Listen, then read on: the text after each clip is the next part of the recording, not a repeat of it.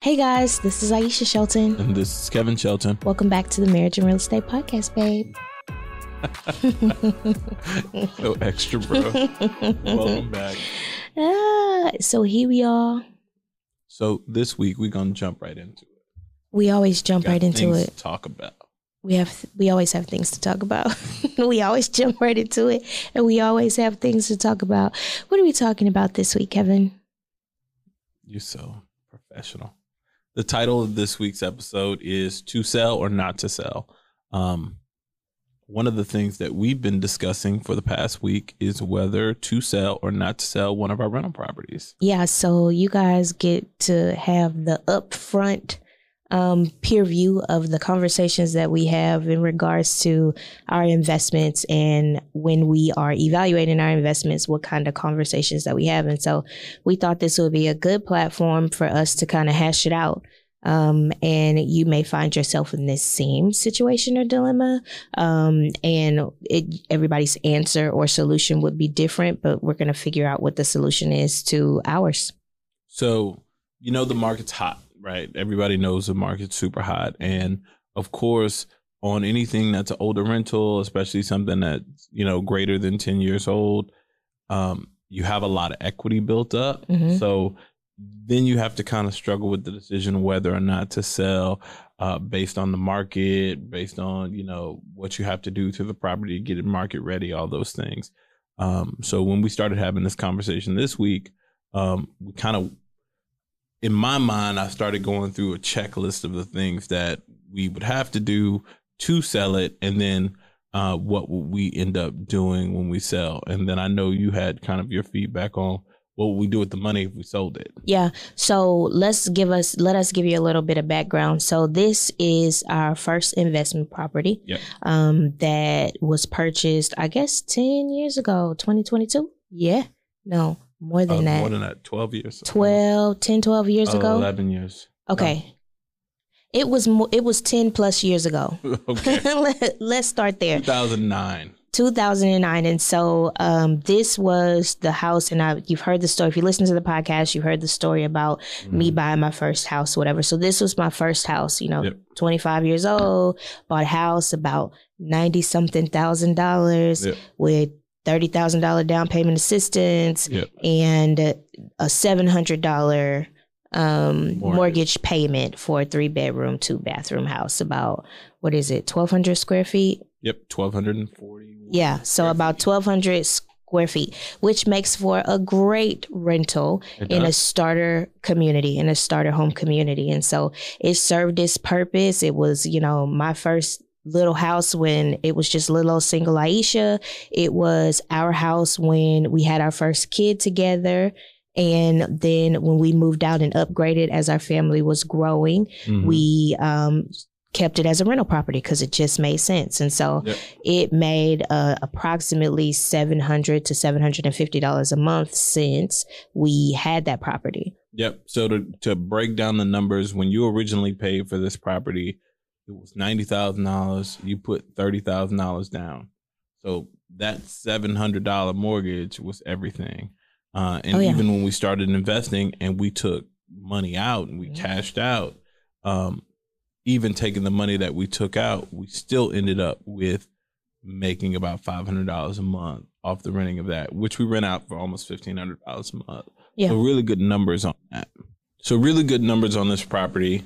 And what brought about kind of the decision whether or not to sell is we're coming up on the end of a lease with a tenant.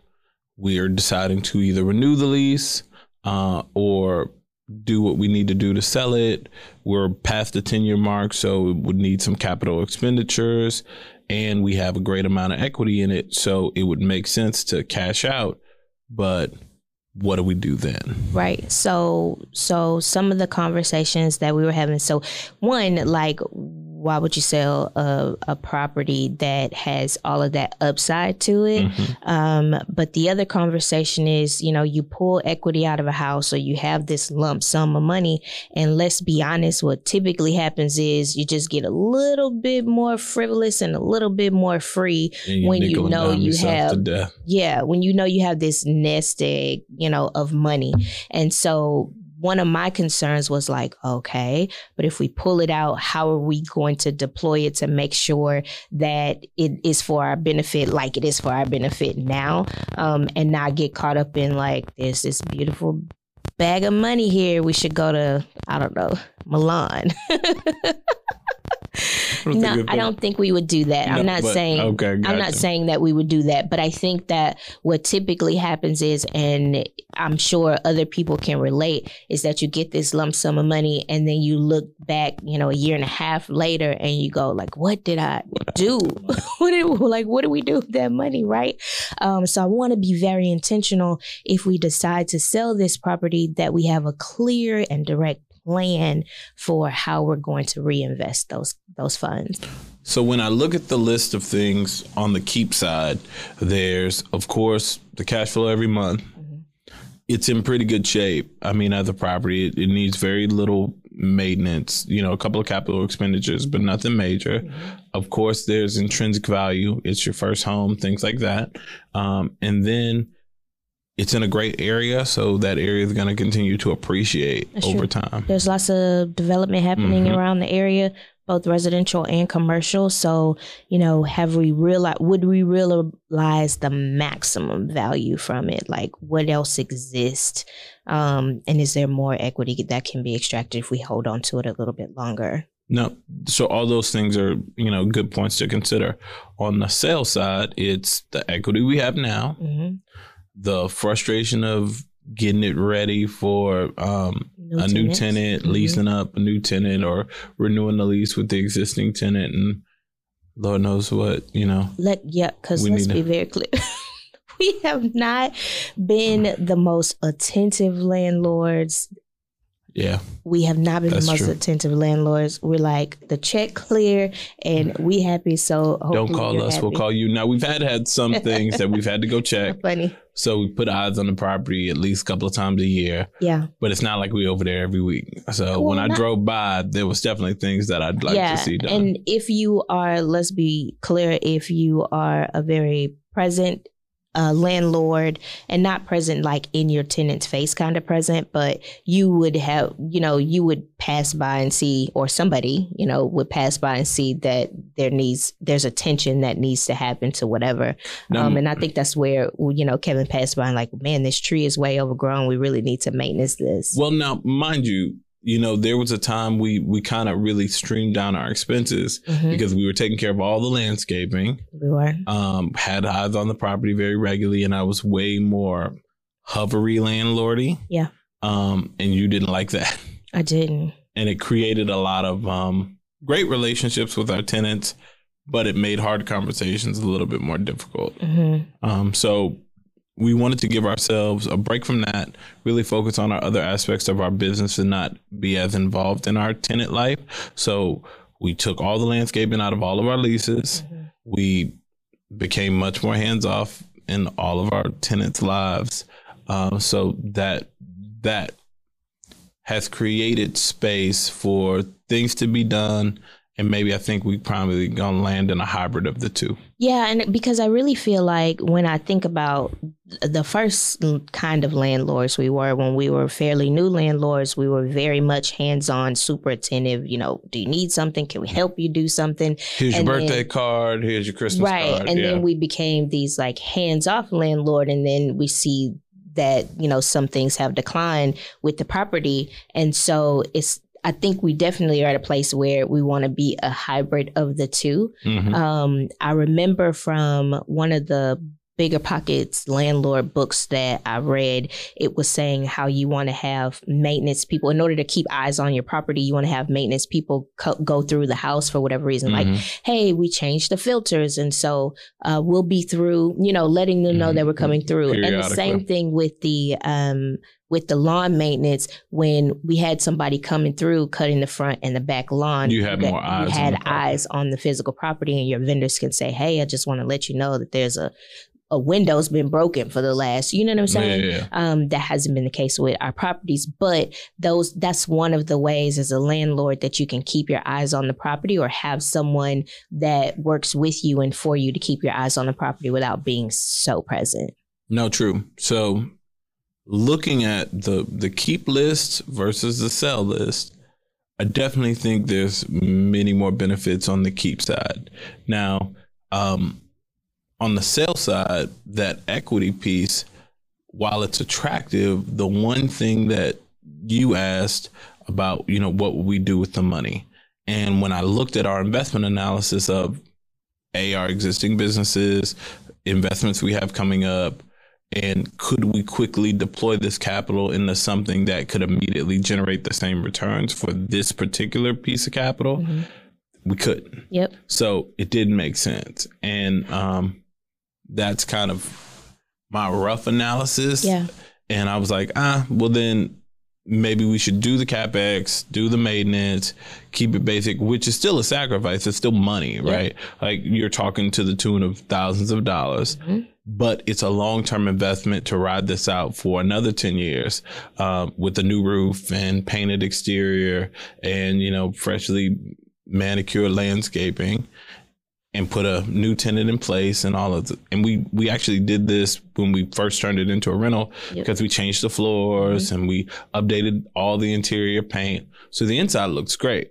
Yep. Now it's time to do a little bit of work on the outside so that we can continue this cash flow ride. And also, let's be clear, if you are reserving like you should, right? I don't remember what the percentage is of reserves that you should. Well, it's between 5 to 10% for vacancy and CapEx. So let's say 5%. So if you're reserving 5% of the cash flow that you're getting for these capital expenditures, then when they come around, it's an easy check, right? To say like, hey, we need to replace the roof or we need a new hot water heater. And so you just pull from that reserve. Which we have had some things. So, we have, but I'm saying we don't have a reserve for it like we should. Like no, that's a true reserve. Luckily, we've been able to meet those expenditures when they come up, right? And so, for example, what was it that we had to replace? Was it the dryer vent, a stove, something?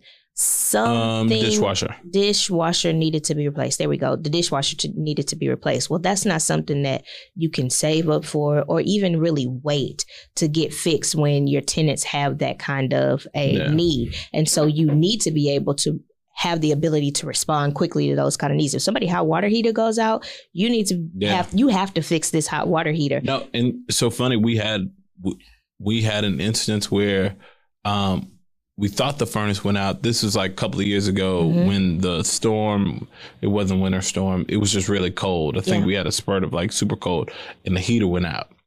And we had to immediately dispatch somebody, and I think it cost us like $200 or $300, and it was the thermostat.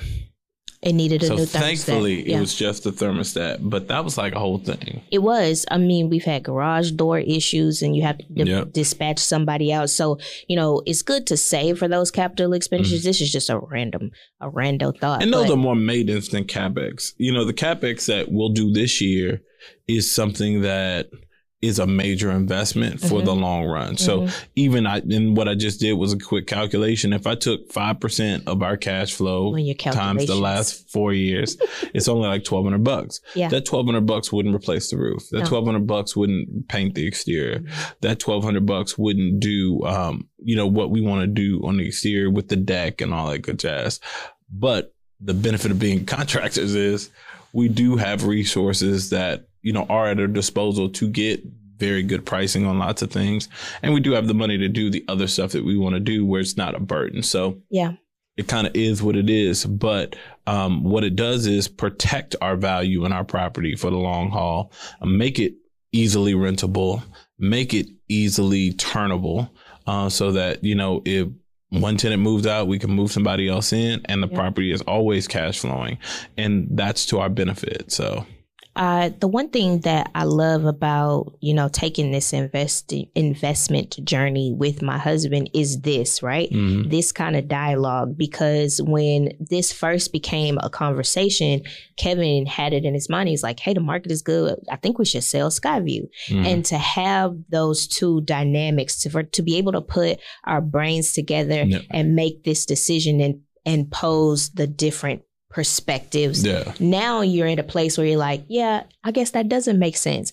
But when it was you, and even if it were just you, if it was like, hey, I have this cash flowing property and the market is really good and I can get the value from it, you have one perspective. So I enjoy and I'm super grateful for, you know, the marriage of the real estate and the marriage and real estate and having the ability to make these decisions together. Sure. I mean, and honestly, this is one of the benefits of even the course that we're doing in the community that we're launching, because you can have these collectively, right? So when you ask that key question is, what will you do with the money? Yep.